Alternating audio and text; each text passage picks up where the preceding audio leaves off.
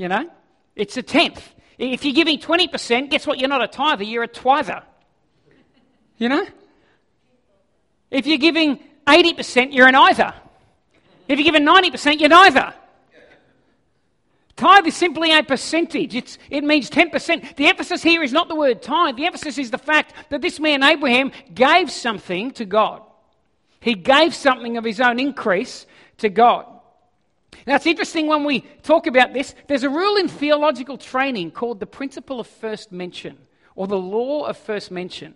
So when you do theology training, one of the things they'll teach you is that whatever topic you want to preach on or teach on or discuss or whatever, go into the Word of God and find the first time that principle or that subject is mentioned. Because if you go in and you find the very first time, you'll get a foundation of basic theology about that particular thing.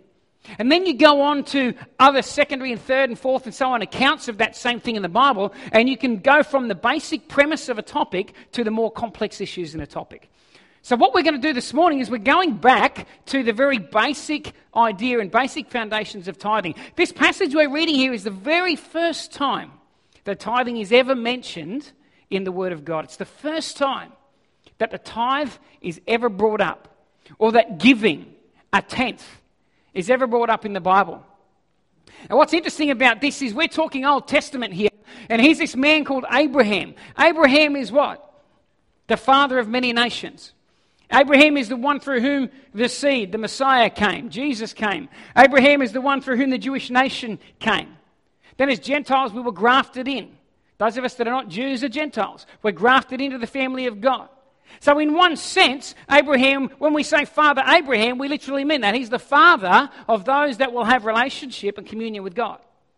That's who Abraham is. He's the father of those that have fellowship with God. So very much we are connected genealogically, lineagely, we are connected through our faith all the way back to this man that gave a tenth of what he had to this priest called Melchizedek. Now, what's really interesting about Melchizedek as well is that he's very rarely mentioned in the Bible. In fact, he's only mentioned twice in the whole Old Testament, once here and once in Psalm 110, where it just makes a reference to this guy who was a priest of the Most High called Melchizedek.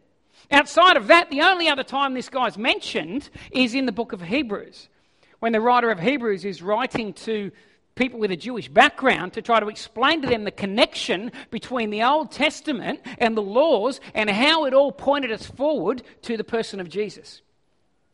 Nobody knows who wrote the book, but we do know what the purpose of the book of Hebrews was. Very quickly, Hebrews chapter 7, if you've got a Bible there, Hebrews chapter 7 and verse 1 to 3. Hebrews 7, 1 to 3 tells us this.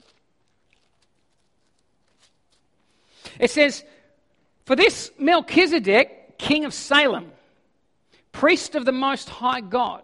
Now this again is well and truly before the 12 tribes of Israel are allocated, out of which one tribe called the Levites were called to minister as priests before God. This is before any of that history of mankind. Somehow, somewhere, this man Melchizedek has appeared on the scene as a priest of God before the priesthood was ever legitimized. Before the priesthood was ever announced. Here's this man. He's there before. Okay?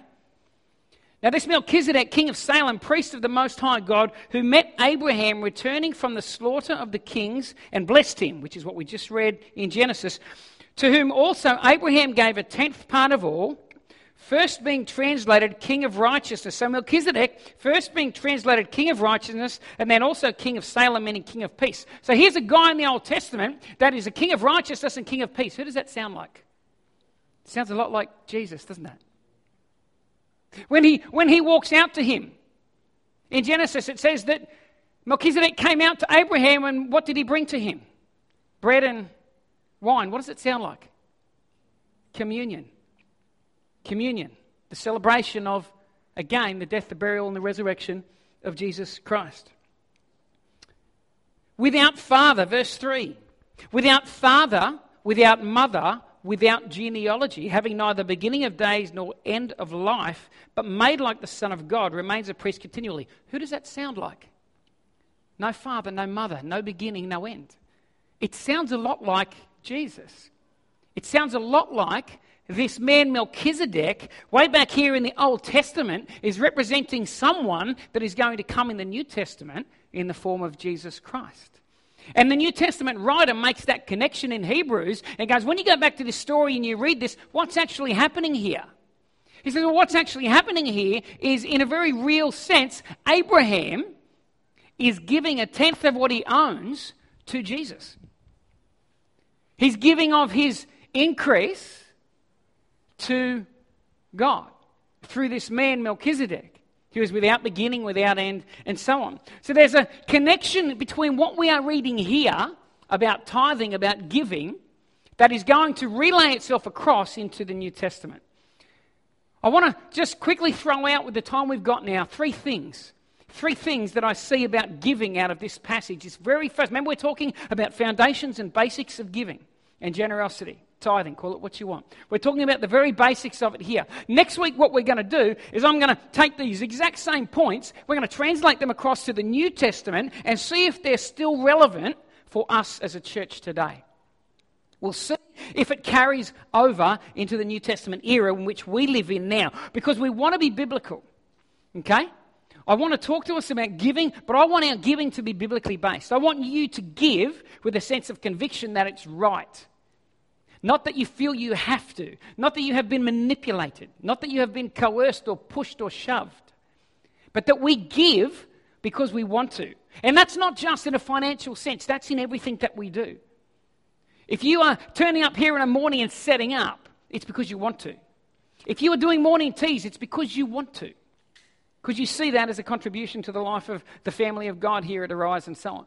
If you give of your time to come and clean the shed or whatever, it's because you want to. I don't want anybody doing anything in the context of Arise because you feel coerced and pushed.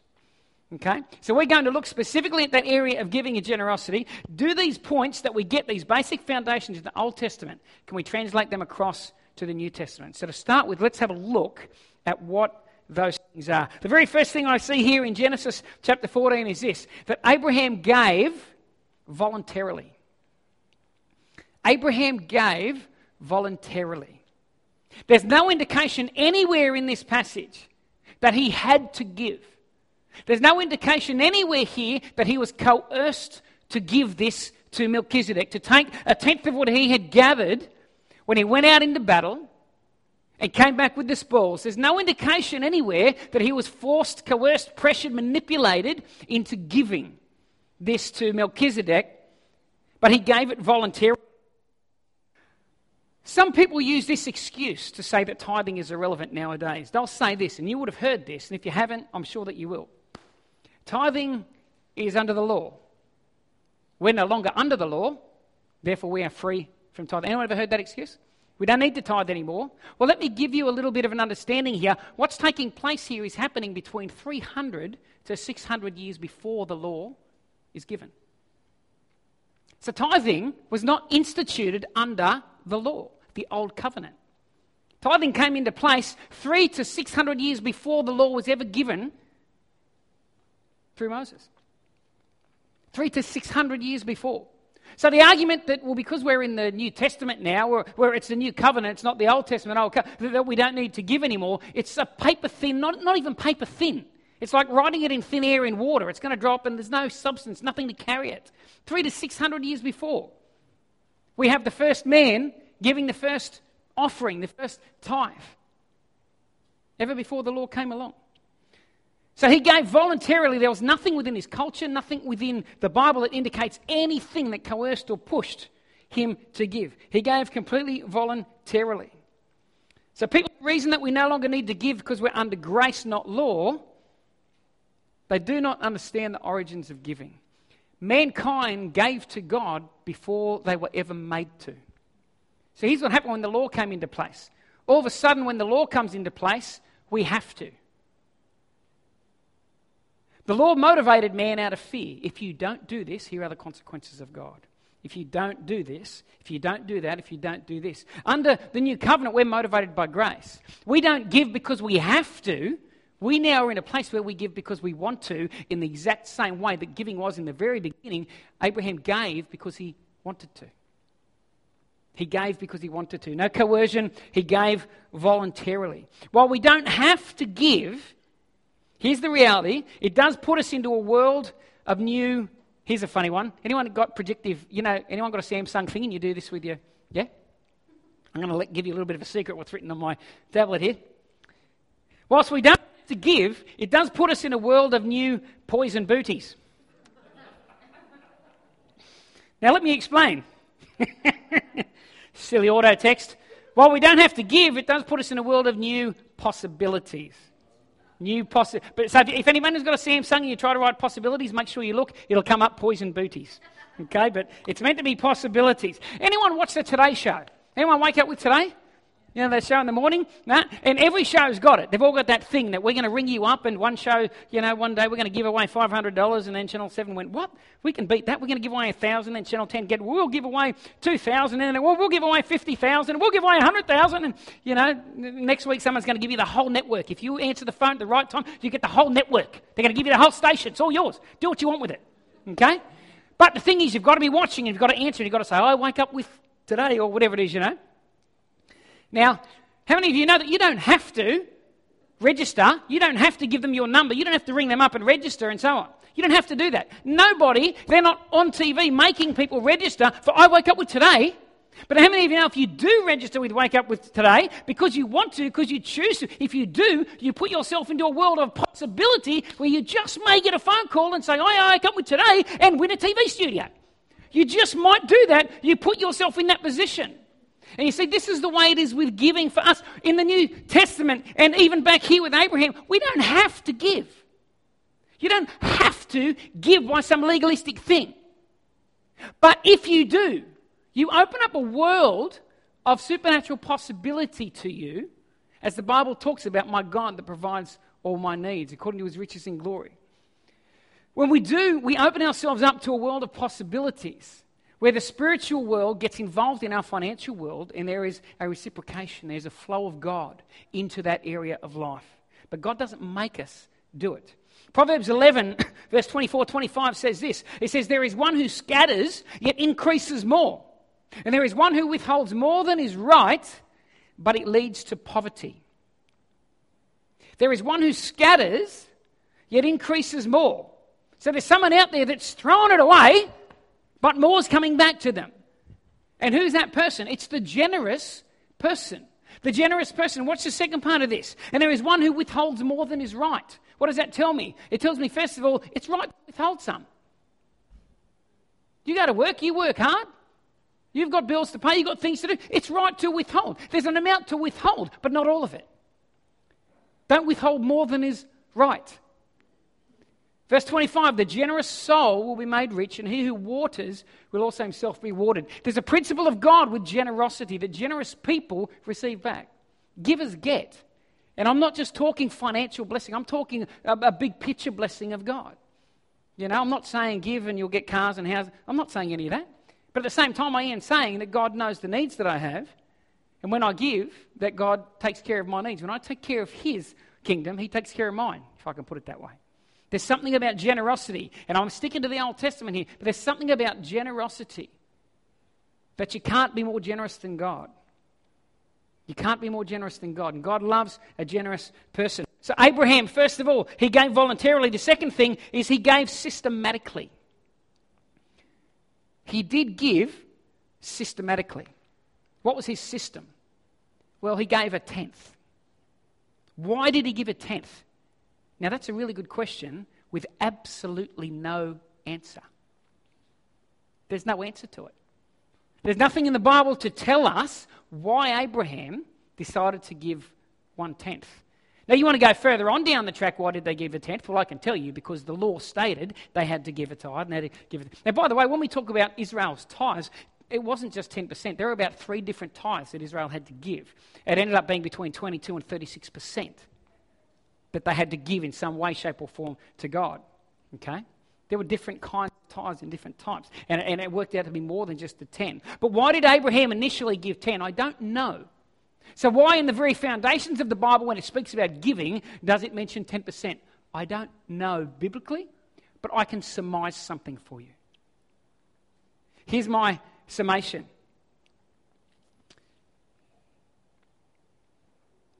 If I was to have to give an amount, that would exclude certain people. Let's say, for example, you had to give, $200 a week, but you earn $130. Well, you're out. If it was a set amount, if Abraham came and said, well, you have to give this set amount, and everybody following as a principle now of giving, you must give this set amount, that will rule a lot of people out. So I wonder whether way back in the very beginnings of giving, when God first put this story in the Bible for us to look at years down the track, why was it 10%? Well, because guess what? I might not have $200, but I do have, say, 10% of what I have. Ask me to give you a scripture and verse to support that? I can't. But I do believe that everything's in the Word of God for a reason. Why did he choose a tenth? I think because it doesn't rule anybody out. And apart from that, it tells me something. He thought about his giving. He thought about it. He had a system. He had a reason behind what he gave and why he gave it. It wasn't just some random, I'll just wake up and see how I feel. You know? I was talking to a guy a couple of weeks ago, and he came on in here to church, actually last week. He came on into church and went up there and put some tithe in the giving box there. And then after church last Sunday, this person bailed me up and said, I can't believe that you spoke about that. I said, what do you mean? They said, well, I came into church this morning and thought, I'm just going to give half my tithe today. So I put half in. Then he said, after church, I was so convicted, I had to go back and put the other one in. He said, I just didn't want you to think I was doing two tithes. I wasn't. I was just topping up the first one, making sure it was all, So I don't care. It's between you and God. It's got nothing to do with me. But he gave systematically. He didn't give randomly. Everybody can give if we give systematically. For example, if it's 10%, and I'm not saying you have to do that, I'm just saying based on Abraham's system. If you earn $1,000, you can give 100. If your income's down to $100, then you can give 10. A person out there that was earning $10 could give $1. So he had a system in place that didn't exclude any individual, regardless of whether they were filthy rich or they had nothing. Everybody was able to give. Might not have been equal giving, but it's equal sacrifice. Does that make sense? Not equal giving, but equal sacrifice on behalf of each individual. Maybe, just maybe, when we go back and we study the beginning principles of giving, maybe that's why God's got that in there for us to have a look at. Thirdly, he gave gratefully. Abraham, I believe, gave gratefully. If you read the background of this story, it says there that when Melchizedek came to him, Melchizedek said this. He said, blessed be God Most High. Now listen to this. Blessed be God Most High, who has delivered your enemies into your hands. Blessed be God Most High, who has delivered your enemies into your hands. He's just returned from a successful victory. He's gone out to battle. He's freed his relative Lot. And he came back with more than he went out for, because he took the spoils of war off these people as well. He's had a pretty good day. And God's done a lot for this guy. God has blessed this man. And along comes Melchizedek. And the Bible says he gives him a tenth. I reckon that he gave that to him out of gratefulness for what he had just achieved. For gratefulness for what God had done. Blessed be God Most High. Who delivered you from the hand of your enemies? It was God. Let's acknowledge it was God that delivered you from the hands of your enemies. And not is delivering, not will deliver, God has. So he's looking back and saying, because of what God has done in my life, I'm going to bring something with a grateful heart and give it to God. Based on what God has done. Based on the fact that God has already blessed me and God has already moved in my life. You know what? The best way to become a cheerful giver for any of us is to start to look at the blessing that you already have and stop looking for the blessings that you want. One of the reasons why, as believers, we are not as generous as what we would like to be is because we spend so much time looking at what we want out of God instead of what we've been given. Looking at where we want to be instead of where we are. Unable to see the blessings for what they are right now in our life, in our world, as we stand right now. I was talking to a person the other day, and they were talking to me about a job that they'd applied for this job. They really wanted this job, and they didn't get this job, and they were a bit disappointed. And understandably so. It was a great job, a great fit for that person. And as we were chatting, I could tell that they were feeling a little bit like they'd been rejected by not getting this job. And as we were chatting, it just popped into my head, this thought. And I said to them, you know what? Don't look at it as you've just been rejected. Look at it as you've just been protected. See, God knows. God knows you've invited God into this situation, and if you didn't get that job, maybe God's protecting you from something or for something. You've got to think like that. Maybe what you thought was going to be a great opportunity may not have been. Maybe there's a better opportunity coming up down the track. So God has protected you. He's not rejected you. You're not being rejected by not getting this. You're being protected for something better. Now, when you start to look at it like that, you've got something to give to God. You can give God praise for His watching over you. Give God praise for His blessing in holding that thing back from you. Look at the blessings that you have in your life right now. Find those moments, find those things that you can say, praise God for. Because each of us have tons of blessings. No matter what bad stuff you may be going through or what you're feeling right now, you are blessed of God. Oh, me and the family, we sat down last night and we watched that movie Lion. Anyone seen that movie Lion? It's a fantastic film. True story about this guy that has all this stuff happen, ends up in Australia as a kid and goes to Google Earth and finds it. Fantastic movie. But just watching it, I was reminded again of the years we spent living in India and watching the kids run around, and I'm having flashbacks of my kids running around in the poor slum areas with the slum kids and all this sort of stuff. And I'm thinking about all this stuff and I'm thinking, man, God, I'm so blessed. Man, am I blessed. I've got so many things in my life that I want to whinge about and complain about. So many things that I wish God would do, that I wish He would give me, that I wish would happen. But if I stop and have a good look at where I am right now, I'm so blessed. I'm so blessed. And I think everybody in this room, if we can see past all the other stuff, you're blessed. You've got all your faculties. Most of them are working pretty good. I don't know what yours is going to be like when you get home, Rulif, but right now, they're working pretty good. You're going to go home and you're going to have lunch. A lot of people in this world are not going to go home and have lunch because they can't.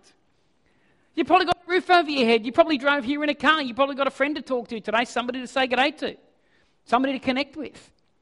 You're looking at something, you're listening to me talk. We have so many things that we can be grateful for. And I think the secret to becoming a cheerful giver is to start to look at what has God done, just like Abraham did. Melchizedek said to him, blessed be God who has given you victory. He's already given you something. Abraham, look at what God has given to you. God just gave you back your relative. He gave you the spoils. He gave you all this stuff. Have a look at that. And out of that he went, wow, I'm so blessed. And he was able to give. He was able to be a generous person by looking at that. Deuteronomy chapter 8, verse 17 and 18 says this. It says, then you say in your heart, my power, this is speaking of Israel. This is God's warning to Israel. Saying, obey my laws, do what I'm asking, and so on, blah, blah, blah, blah, blah. Then you say in your heart, once you get blessed, then you say in your heart, my power and the might of my hand have gained me this wealth.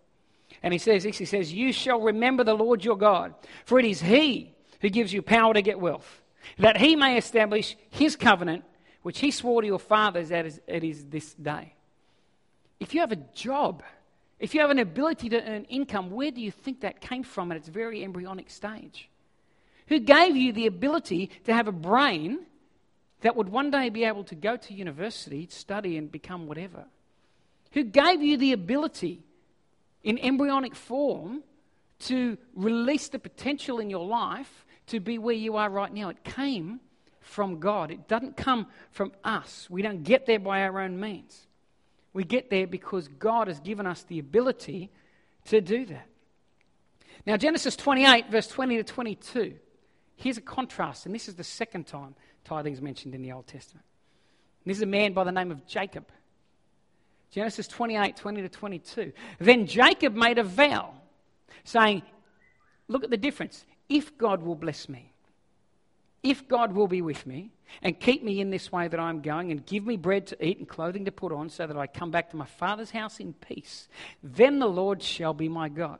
And this stone which I have set as a pillar shall be God's house. And all that you give me, I will surely give you a tenth. There it is again. So once again, we have Jacob giving voluntarily. No one's making him do this. Once again, we have Jacob giving systematically. He chooses to give a tenth. Why? We still don't know. Maybe because from Abraham it became a bit of a custom, and perhaps that's what they did. He gave voluntarily. He gave systematically. But look at the difference. If you will bless me, then I will. If you will do this for me, then I will. Abraham said, because you have, I will.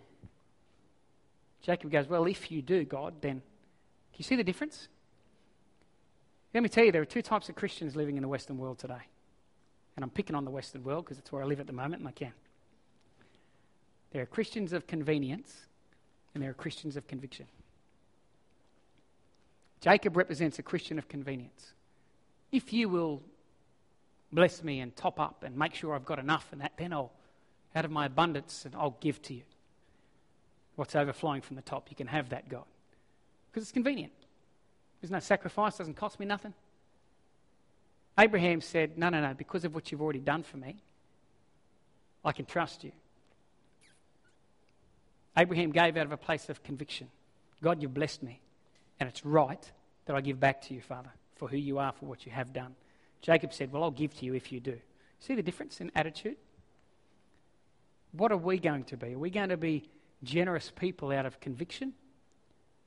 Because we believe the Word of God teaches that we should be generous, that we should be givers? Or do we want to be people that do it out of conviction? I loved Rulif's story this morning because straight away when he shared that, I thought, thank you, God. What a great example of somebody giving out of conviction.